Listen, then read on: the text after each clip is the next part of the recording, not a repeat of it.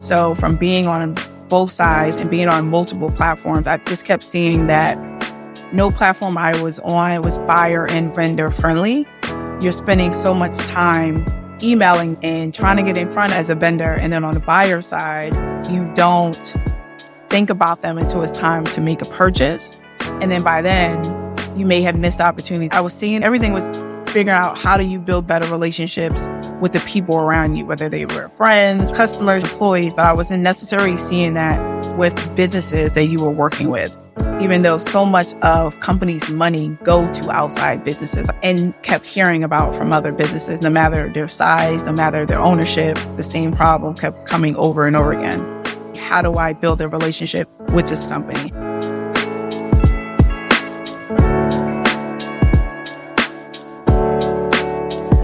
Dive into the stories behind Philly's most exciting startups. Founding Philly, a podcast about the innovators, founders, and builders who are shaping the Philly startup scene.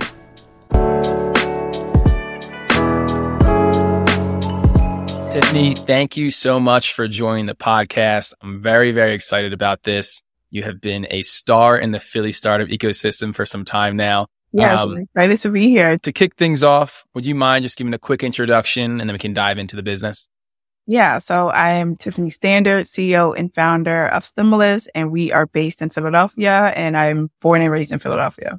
Awesome. And what is Stimulus? So Stimulus is built from my background in being in vendor management for almost 17 years now, a really long time. So our goal is to really help companies build better relationships with their suppliers and grow their supplier ecosystem. So Stimulus is a relationship intelligence SaaS platform that combines data insights, relationship building tools, and a proprietary score to really help companies grow their ecosystem with their suppliers, but then also make better and more inclusionary purchasing decisions across their organization.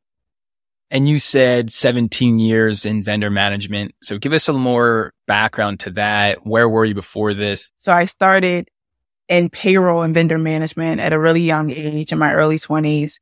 And I started at a temp company where I was working some part-time jobs and I was running my first business part-time. And then my mom was like, hey, you should, go into a temp agency. They can put you in different places and you can always just have a job, right? Always have something coming in. So the first part of it was me doing payroll at this medium-sized company.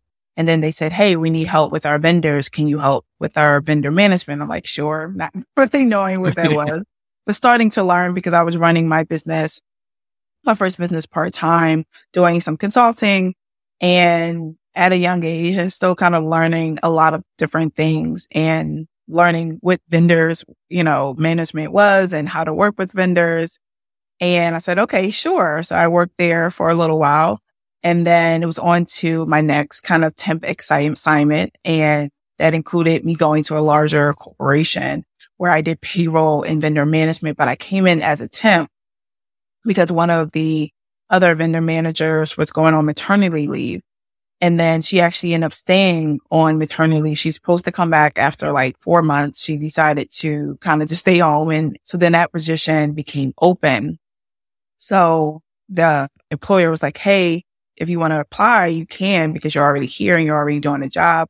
We like you. We think we think you like the job. So if you want to apply. And I said, okay. And I applied and I got it. So I spent years working and doing vendor management and payroll for all of their vendors. So not doing payroll for the employees, but doing payroll for the vendors across the different stores that they own throughout the city of Philadelphia and mainly the East Coast as well. So then the recession hit 2008, 2009. I volunteered to get laid off and decided to really just go into my first business full time and got laid off with close out my pension and close out my 401k. And I got laid off with stimulus check came out at that time. It probably came out years before that, but it was my first stimulus check. So that's what Stimulus is named after today because my first business already had a name. And then got a bonus, all these different things. So my first few years of my first business was funded from me volunteering, getting laid off, and then kind of stayed in that same area where not only was I doing kind of like marketing and front-end development for customers But then I was also saying, hey, I learned this skill of how do you work with your vendors? How do you pay your vendors? How do you grow your relationship with your vendors? So I started offering that as a service as I was continuing to kind of learn that industry. And then me now being a buyer, of my business, I'm learning how to work with businesses and pay these consultants and pay these vendors. So I just spent many years working across different corporations and getting intros and being out there and just, being full time. So now it's been 17 years because I started in my early 20s. I'm now in my mid 30s. And it's been an interesting journey of just kind of jumping into, this area and then being, what they call supply chain. Because even at that time, I wasn't thinking supply chain. I was like, oh, I'm just working with businesses. But it's a part of a supply chain of how you, initially work with your vendors and how you work with your suppliers until you get that business or service out to the market. So. And for those that are listening that may not be familiar with what vendor management is, could you just shed some light on what that function is in a business and what that kind of experience is? Yeah. So vendor management is, keeping it simple. It's basically, every business works with another business to grow their business, right? So that you're placing them under being a vendor, meaning they are providing a product or a service to you. And that can be, from services to software products, right? So a vendor could be, you're using Slack. They're a vendor of yours because they're another business, another product of a business that you're utilizing. No different than a service. You may be getting a service from another company. They can be helping you with marketing services. They can be helping you with catering services. It really is. It's really just including everything that you need to run your business. And you're hardly ever buying something from an individual. You're always buying something from a business. Even if they're an individual running that business, they still either have, an LLC or Inc. or something of that nature. So it's, the name of what you call the companies that you're working with because they're providing a product or service to you. And you mentioned that stimulus is named after the stimulus check. So I want to learn more about when you actually decided to start Stimulus. So you mentioned your career, the different challenges you went through. Sounds like you've always been an entrepreneur, always had that ambition in you. So when was it when you decided ultimately to make that jump and go build Stimulus full time? Yeah. So I was running my first business, Prestige Concepts, for years at that point, providing services. And then again, as a buyer, working and, selling to customers, selling to businesses, and then working with my own vendors and suppliers. And then now I switched to becoming a vendor to other suppliers, right? So I'm trying to get into the supply chain, the ecosystem of, medium to large companies to sell my services. So I was like, okay, this process is crap on both sides. Like I kind of knew it was crap being a buyer at the previous large company. But then when I became a vendor and I'm trying to sell my product and my services, I'm like, okay, this is not a great process. So I spent my time on both sides and being on so many different platforms of, big brands and big names in this industry and thinking to myself, this can't be, efficient process. So as I was looking at my first company and thinking about even an idea for Stimulus, because I spent so much of my career matchmaking, I'm like, can I turn that into something? And I kept thinking about it. I kept thinking about all the data that I had collected. I kept thinking about all of the large companies that would say, hey, can you introduce me to, small companies, medium-sized companies that I may not know about? And then the same thing, the small, medium-sized companies kept asking me, hey, you're working, with these big corporations. Can you let me know who I should be speaking to? What relationships should I build? When is their, budget about to end or when they're about to start their new budget so I know when to promote to them or sell to them. So it was just a lot of back and forth that I kept doing on both sides.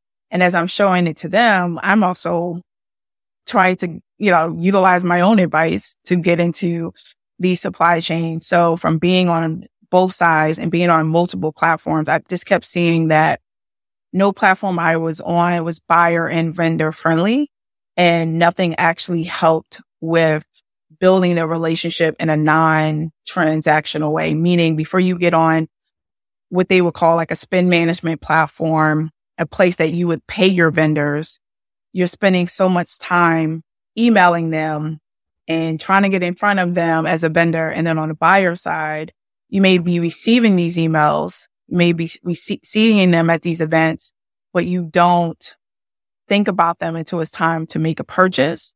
And then by then, you may have missed the opportunity to connect with that supplier, or 20 other suppliers have reached out to you since then, and you forget about the one that reached out to you 6 months ago. It's just so much disconnect. And the relationship was still being built either in person at these events where you see people set up their little vending tables and stuff at different expos, or a bunch of emailing. It was always a terrible process.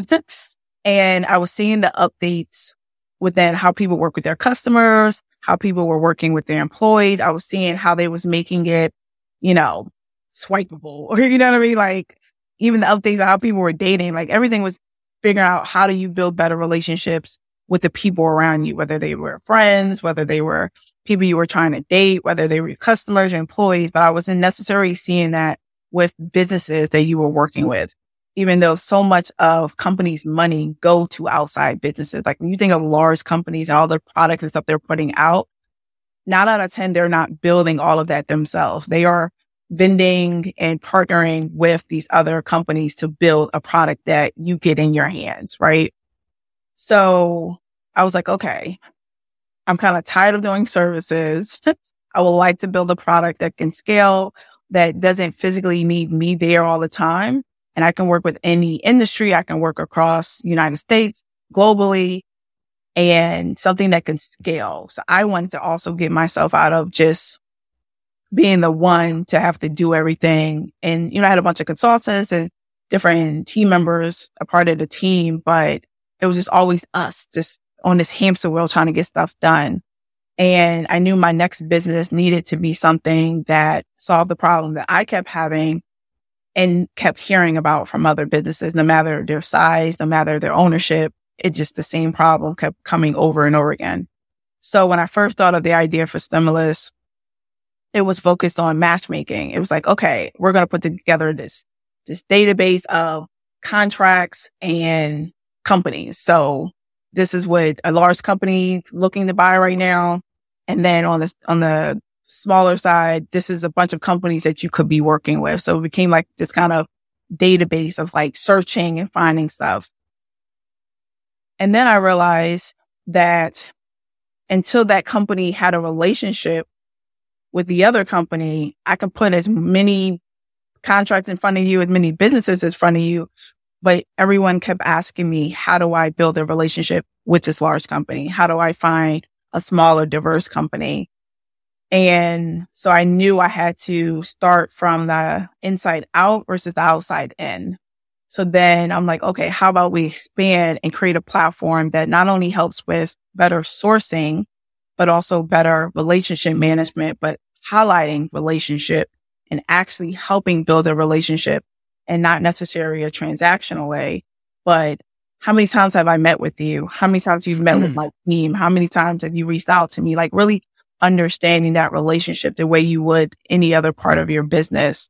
That's incredible. I like the change in position of inside out to outside in. So you had this idea of Stimulus. You had this one approach, kind of switched your mindset or approach for that. And then it comes time to your first proof of concept. And everyone that I speak to that listens to the podcast, they're always like, well, how do they actually turn their idea into something? Like, what was that first step? So I'm curious, right? When you're thinking about bringing these vendors in and these contracts, it's a lot of different data, reaching out, understanding what these companies need, consolidating that, and then putting it into an experience so they can then actually use it. So how'd you actually get this going from idea to concept? It was a lot. So it was a lot of, figuring out who we needed to be a part of the team, me bringing in some people around me that had said similarly having that same issue.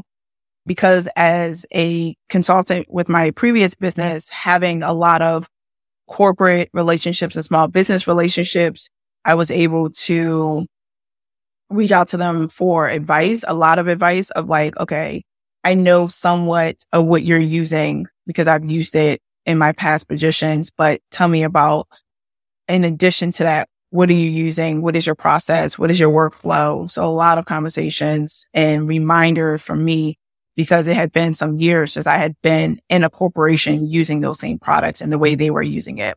And then as a smaller company, I'm using similar products, but built for smaller teams versus larger teams.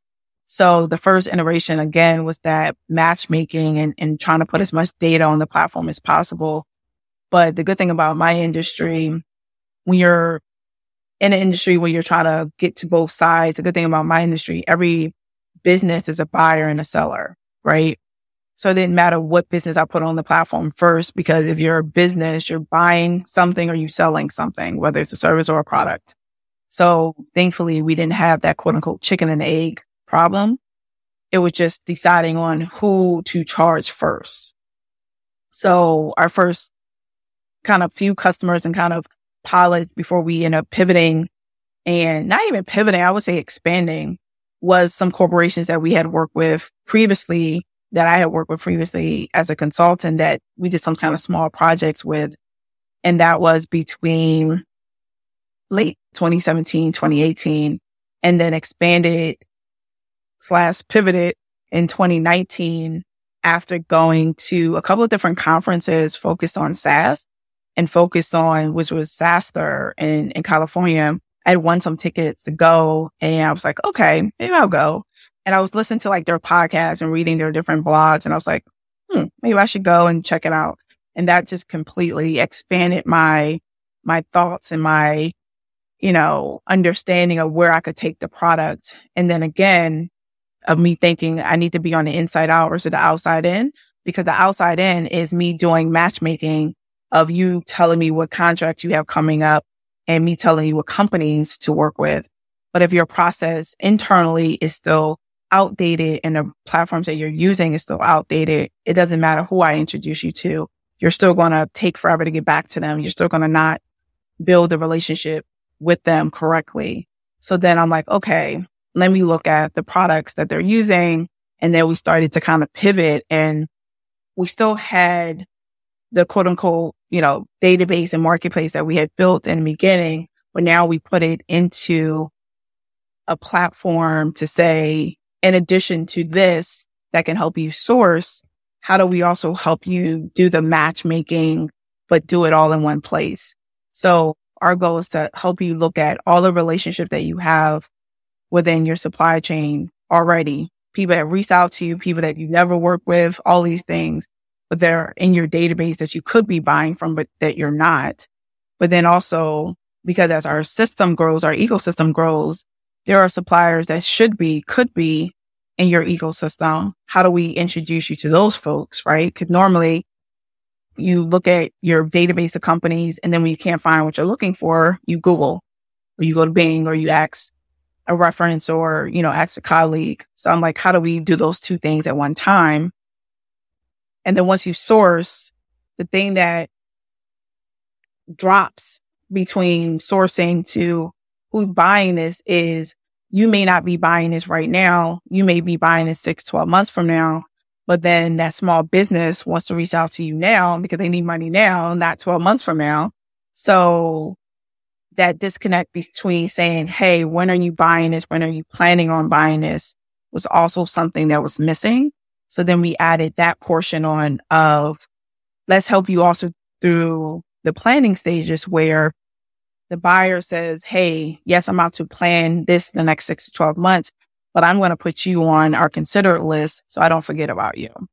And then that business knows that they're at least on a considered list for something that's going to happen 6 to 12 months, so they can maintain and continue that relationship, knowing when this company is about to make this purchase. So then that's how our product kind of expanded from there, not only from my experience, but just asking a lot of businesses on both sides of where does the communication drop? And it normally drops between sourcing to when am I about to make this purchase, or even start the process of making this purchase. I want to hit on the ecosystem part that you mentioned. So I know you said because they can buy and sell, there's not really that chicken or the egg component there, which I think a lot of marketplaces that supply and demand face, which is the challenging part. Right. But when you're building out an ecosystem, right, and there still are buyer and sellers, and there's different sides of that. So obviously onboarding all those different customers onto the platform was at least a hurdle in the beginning. So I'm curious, in the beginning of this, to get people onto the platform, what was that experience like? I'm sure now there's plenty of vendors compared to what it was in the beginning, but those initial vendors to get onto the platform and explain the benefit and the value and why they should be using it versus the experience that they had. So we sell to buyers, but vendors are benefiting from us starting with buyers. For example, vendors are free currently on the platform if you come on as a vendor. But you also have the ability to become a buyer on the platform. Again, every business is a buyer and a vendor, right? But wanting to keep the vendors free because the goal is, if you're a vendor, you're especially, small and medium, the goal is to be able to be discovered in an easy way without having to pay for everything already as a small business. So the way we get vendors on the platform is every time we work with a buyer, we obtain all of the businesses within their ecosystem. So it can be in, a spend management platform. It can be in a CRM. And that allows for us to quickly grow from there because we can work with multiple teams within the enterprise. We can work with the whole enterprise. Every team that interacts with suppliers has their own quote unquote list and place that they have their suppliers. And that can be from 5,000 to 100,000 suppliers from any given team. So we're able to grow our ecosystem very quickly from there. And then the benefit for the vendors is, yes, you came on the platform through X, Y, and Z corporation, but now you have ability to be discovered by ABCD corporation because you're now in the ecosystem of Stimulus. Right. So if we're just typing in, hey, we're looking for an IT company 1 mile away in Philadelphia, even though X, Y, and Z corporation put that supplier on there, ABC can find them and discover them. And they would just be labeled as someone that's external to them that they've never worked with, but have the ability to work with within the system. So it's a way for that vendor to be marketed without having to pay to market. And it goes back into us creating something that is vendor and buyer friendly, where right now you're placed in a bunch of portals that only that company can find you. Only that company can quote unquote work with you. And then you're doing that the same across all these different corporations or government or whoever you're selling to. And it's just like bad sales and marketing process of just trying to know and discover when someone's looking for what you're offering.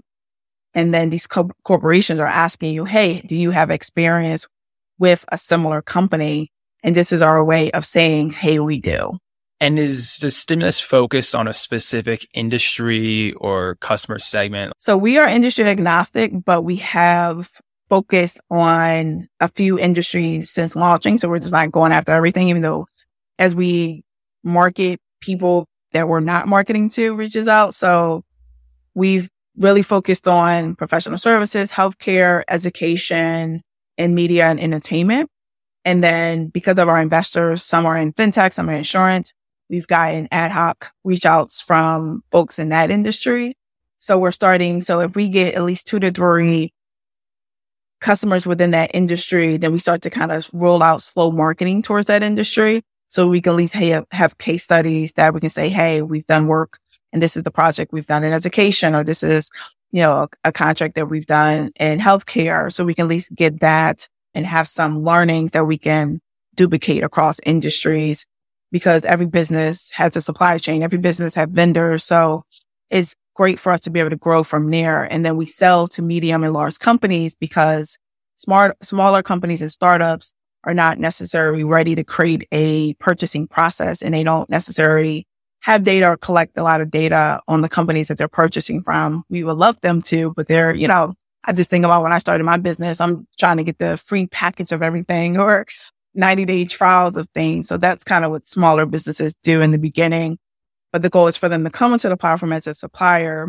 And then once they kind of graduate into that medium size when you're now like looking at everything you purchase and how you purchase and you're creating a process, have the ability to switch to a buyer on our platform.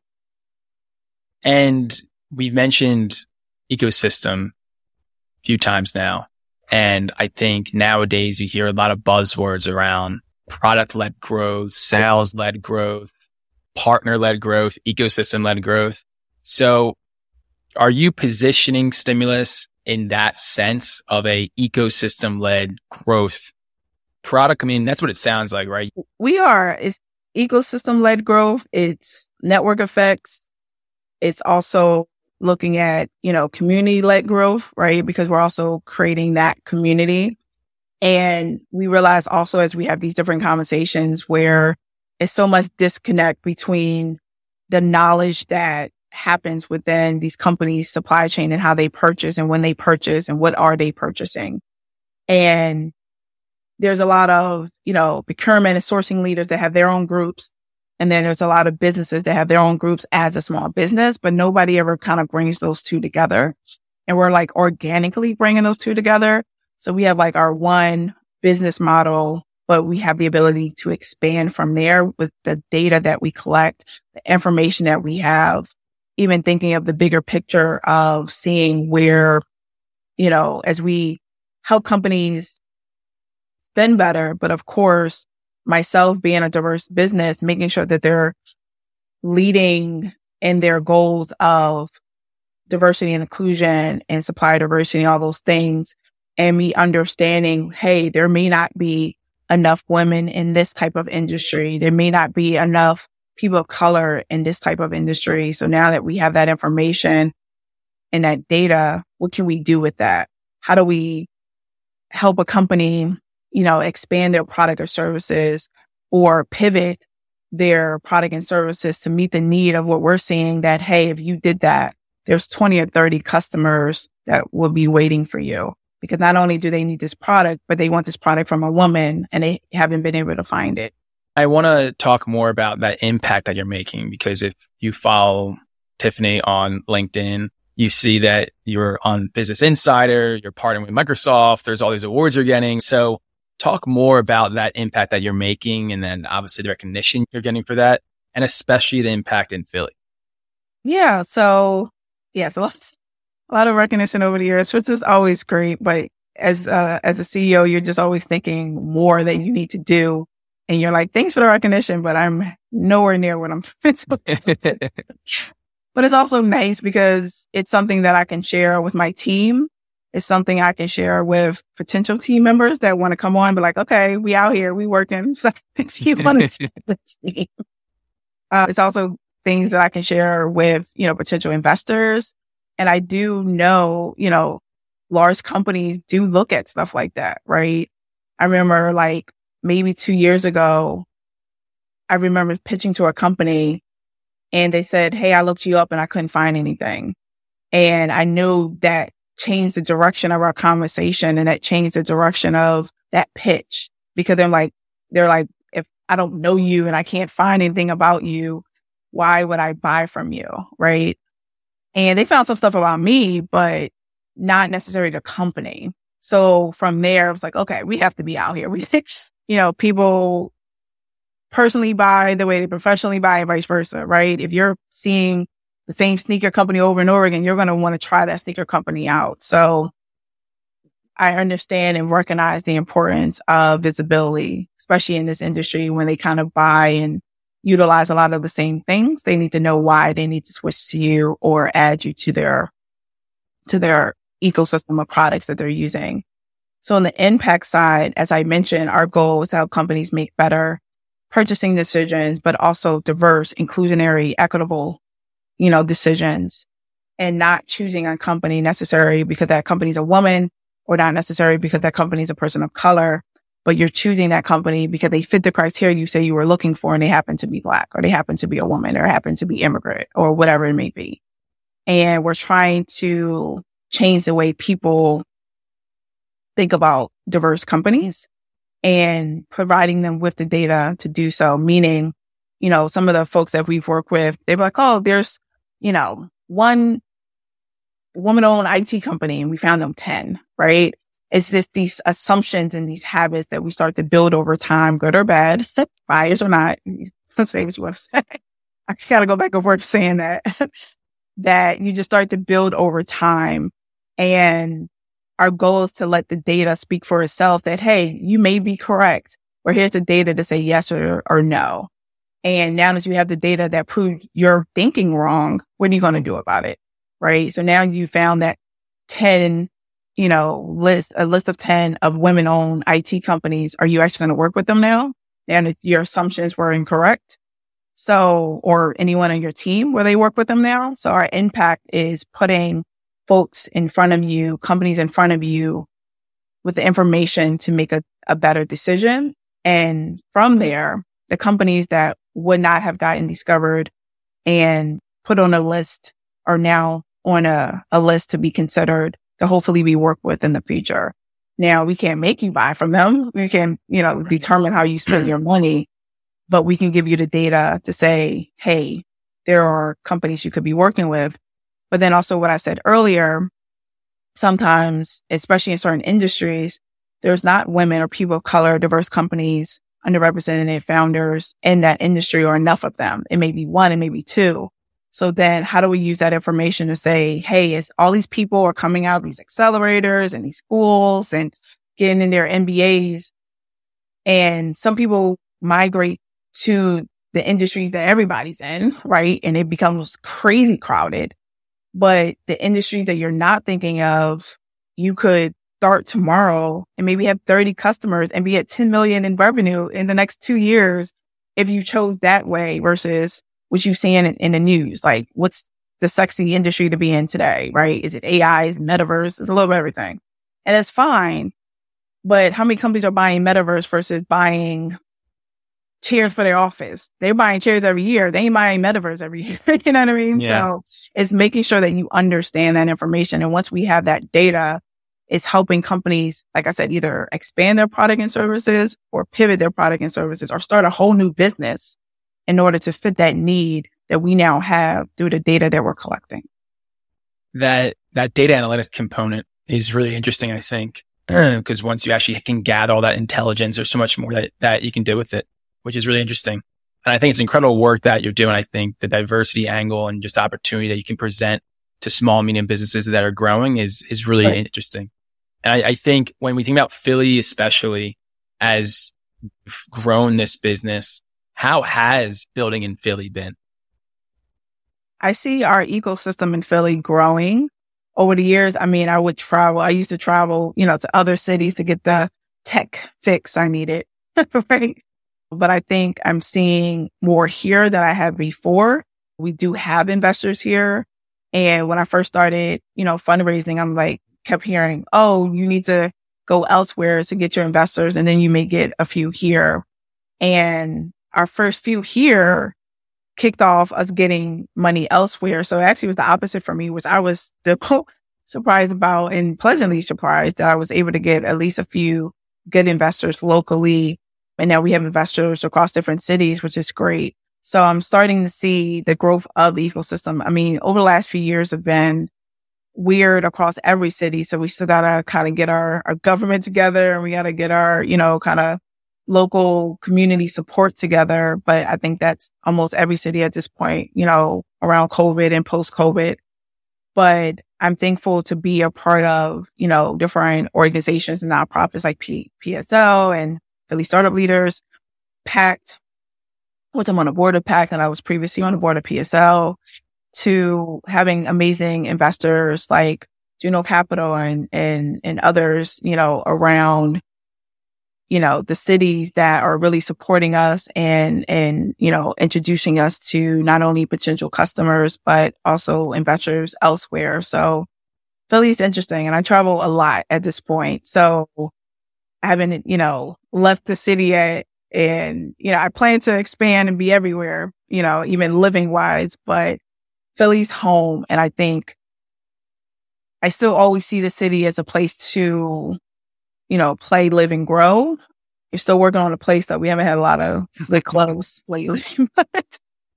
But the cost of living and being a walkable city And, our city of neighborhoods is definitely something that's always kept me here, at least as a home base, as I, look to expand elsewhere. And when you are kind of at this point in the journey, looking back at some of the challenges that you had along the way, that's something else that people are always asking about when I'm talking to them about the podcast. They're like, well, what were some of those challenges? We'll get to lessons learned and it kind of overlaps a little bit. But when you look back at some of those challenges you had to face, what were those? I mean, everything's a challenge at this point. I mean, I think some of the challenges are a long list. So the first challenge was, as I mentioned, until I pivoted or expanded, getting investment was not happening. I would pitch, I'm like, I'm doing this, I'm doing that. It's like, oh, this seems nice. So until I kind of expanded and had a different direction for the company is when I first got my first few investors that we expanded / pivoted in the spring of 2019. And I went to SaaStr maybe that February or March of 2019. And by the summer, we had closed 3 investors. And we didn't necessarily have even a product towards the new idea, but we had the MVP of the first idea. And I said, it's going to be similar, but it's just going to be expanded on. So that was like the first kind of issue, but it was more of them probably investing in me than the product itself, because depending on who you speak to, most people can't, talk to you about procurement or supply chain, all these things. It just sounds like a bunch of noise. And then pitching to, other investors, especially outside of Philly, was, oh, I'm not passionate about supply chain. Who cares about supply chain? All these things. And I said, okay, you don't care about it, but I promise you every one of your portfolio companies are pitching to somebody's supply chain if they are pitching to medium to large enterprises. So you don't care, but it will always affect them. Like I'm sure every conversation that you have with your portfolio companies is them complaining about how long procurement is taking. That's supply chain. So having to convince investors of the industry, and then COVID hit, everybody and their mama knew what supply chain was. It was, oh, I didn't get my Peloton, I didn't get my toilet paper, I didn't get my, whatever it was, they knew what supply chain was. And everybody that was in supply chain, everybody that was building in that industry was like, all right. Now you care. That's so true. And they now understood, like supply chain itself is such a broad term. And most people, when you say supply chain, are thinking, you're waiting on from Amazon, logistics, and they lump everything into logistics, right? But it's made up of the network of organizations, activities that you need to get your product or service to your consumer or business, whatever it may be. So that started to be a thing where from news to investors made it a thesis, or they just started to care about the space. So the first challenge was getting people to care about the space, and then finally starting to get investors at that time because of the conversation. And then expanding on the product. Like I said, I said it, not to lie, like, oh, we went through 2 or 3, external tech teams. That is never fun. We went through those different external development teams because the first 2 couldn't do what we needed them to do. So we had to, switch out. So that's never a fun experience because everybody, develops differently. So sometimes it feels like you're recreating the product every time you switch a development team, because the way they did it, they don't want to do it, or they think they need to clean up what they did. And then it turns into a really annoying, terrible process where you may have some downtime, 2, 3, 4 months as they're learning what the previous team did and then try to do their own thing. Definitely. Very annoying. And then as you're trying to bring in your own engineers, you're trying to make sure that they can work with your external team. That's a process. And then as we're selling to these medium to large companies and we knew the shift that was happening, not knowing a COVID situation was going to happen, that people started to care about their suppliers, understand they don't have enough data information on their suppliers, understanding they need to purchase better, understanding they need to be diverse and spend and support Black companies even before the death of George Floyd. All of those different things were happening but all happened at one time. And then disruption and all of that happened at one time.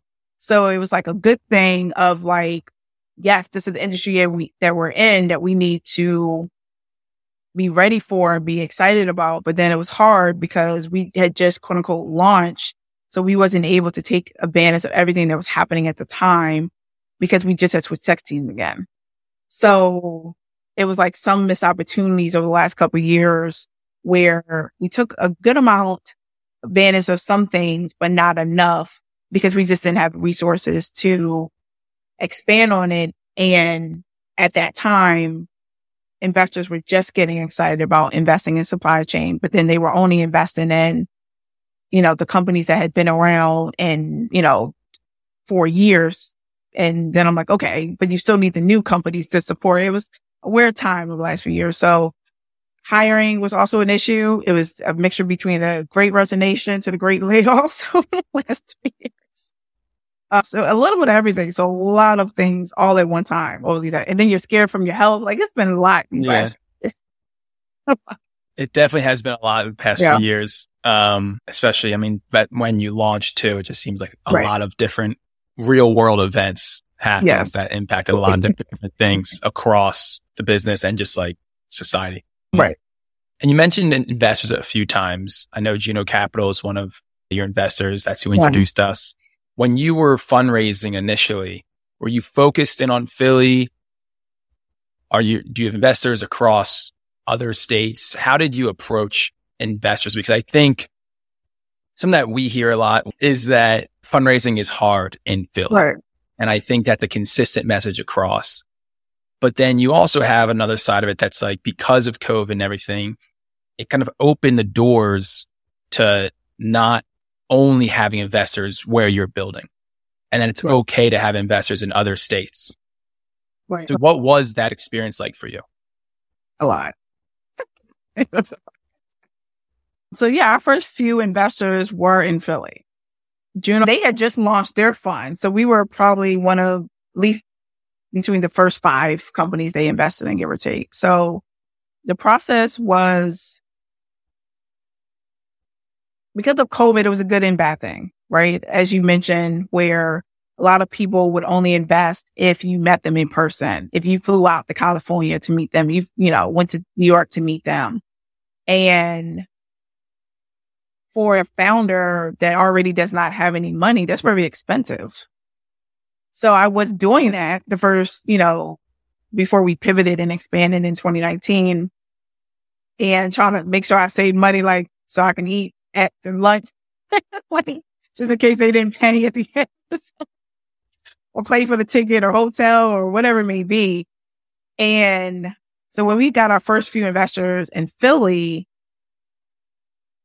it was just me having the confidence to be like, okay, I'm just going to ask you. And I built up at least a good enough brand for you to know who I am in Philly, at least, right? At that time, from my previous businesses and talking and just posting and being out here for as long as I've been out here. So that was able for me to close our first 2.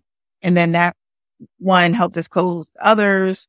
And then I already had done some stuff with Juno through Philly Tech Week over the previous year, like speaking engagement. So they knew a little bit of me, vice versa. And a friend of mine had already received investment from them even prior to them starting the fund, but they were like doing angel investing before they decided on a title. And so then I got introduced to them, and then all the stuff with COVID, and they were trying to understand their vendor. So it became a good synergy. And then me getting investors outside of Philly was me literally at that time with so many things were happening at one time. I applied to everything. I was like, look, I don't know if I'm ready for this program. I don't know if I'm ready for this accelerator. I'm going to reach out to everybody. And I just started reaching out to everybody. And I got into like a Google accelerator. I ended up getting in a Microsoft accelerator. And then I got into Morgan Stanley accelerator. And even at the time, I was like, I don't even know how I'm going to get into this, but I did. And I was like, okay. And especially the Morgan Stanley accelerator, it was so hard to get into the accelerator. I was like, if I can get into this, I can get into anything. So, and then your confidence go up every time you get a yes, and you get so many no's, but every time you get a yes, your confidence goes up, and you don't even care if somebody tells you no. You're like, look, Morgan Stanley said yes. A multi-billion-dollar company told me yes. Google told me yes. I don't care about you. So your confidence goes up. So you start reaching out to more people. So I started reaching out. Some I would wait for intros, and then some I would just reach out and be like, hey, this is what I'm doing, and this is what I closed, and this is what we're raising. And then again, your confidence goes up. And every time you get a yes, your confidence goes up. And that's how I started to get investors outside of Philly. It was a mixture between asking for intros through my investors, some through founder friends, applying and just going on people's websites and filling out their little thing and hoping that they got back to me, or connecting with them on LinkedIn if they didn't get back to me if I filled out their little thing of, hey, we invest. And then early 22 is when, we started going back out in the world and meeting people. So then I'm like, okay, I'm okay to like fly and go here, but I'm not just flying for this. Like before, you just fly to meet a bunch of investors. I'm like, if I'm not going to a conference or have 20 other meetings in that week, I'm not just coming here to meet you. And now that's continued, where some of my investors either I just have met over the last 2 years or haven't met yet in person. Like there's a few I have not met in person at this point, which would have never have happened, where they just meet you online, Zoom conversation, you wire the money to me.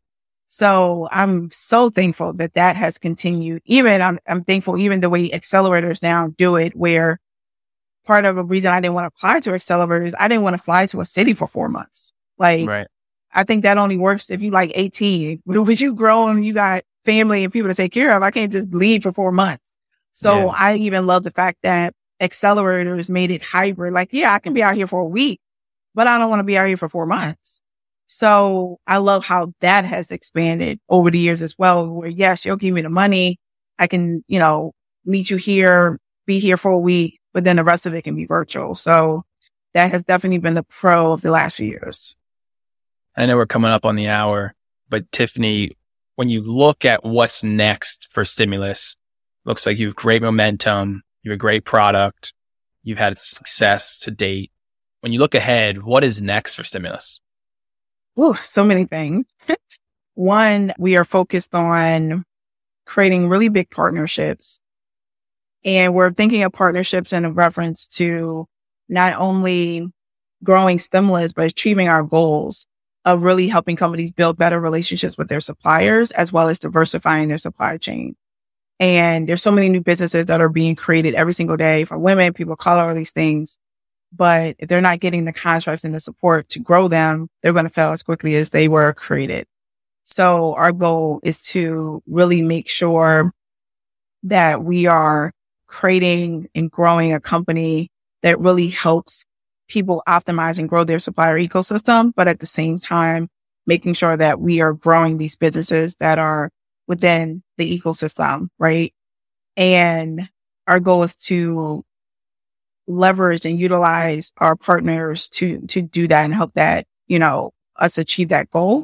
So as we build out these great corporate partnerships that we have from Google to Salesforce to Microsoft, looking at one of them as being, a future acquisition for us, so we can continue, but still operate as a separate company and have that as like, hey, we're now 20, 30, 40, 50% of the market, where we're helping companies actually truly build relationships with their suppliers while saving time, while saving money, but you're also helping these businesses grow so they can turn into the next Microsoft, so they can turn into the next Salesforce, but they can't do that until you first become a customer of theirs. Right. Well, it seems like an incredible opportunity that you have. The product you built and the team and the success that you have is really impressive. So Tiffanie, Thank you so much for joining the podcast. Really enjoyed hearing your story and more about Stimulus. Looking forward to what's ahead. Yes. Thank you so much.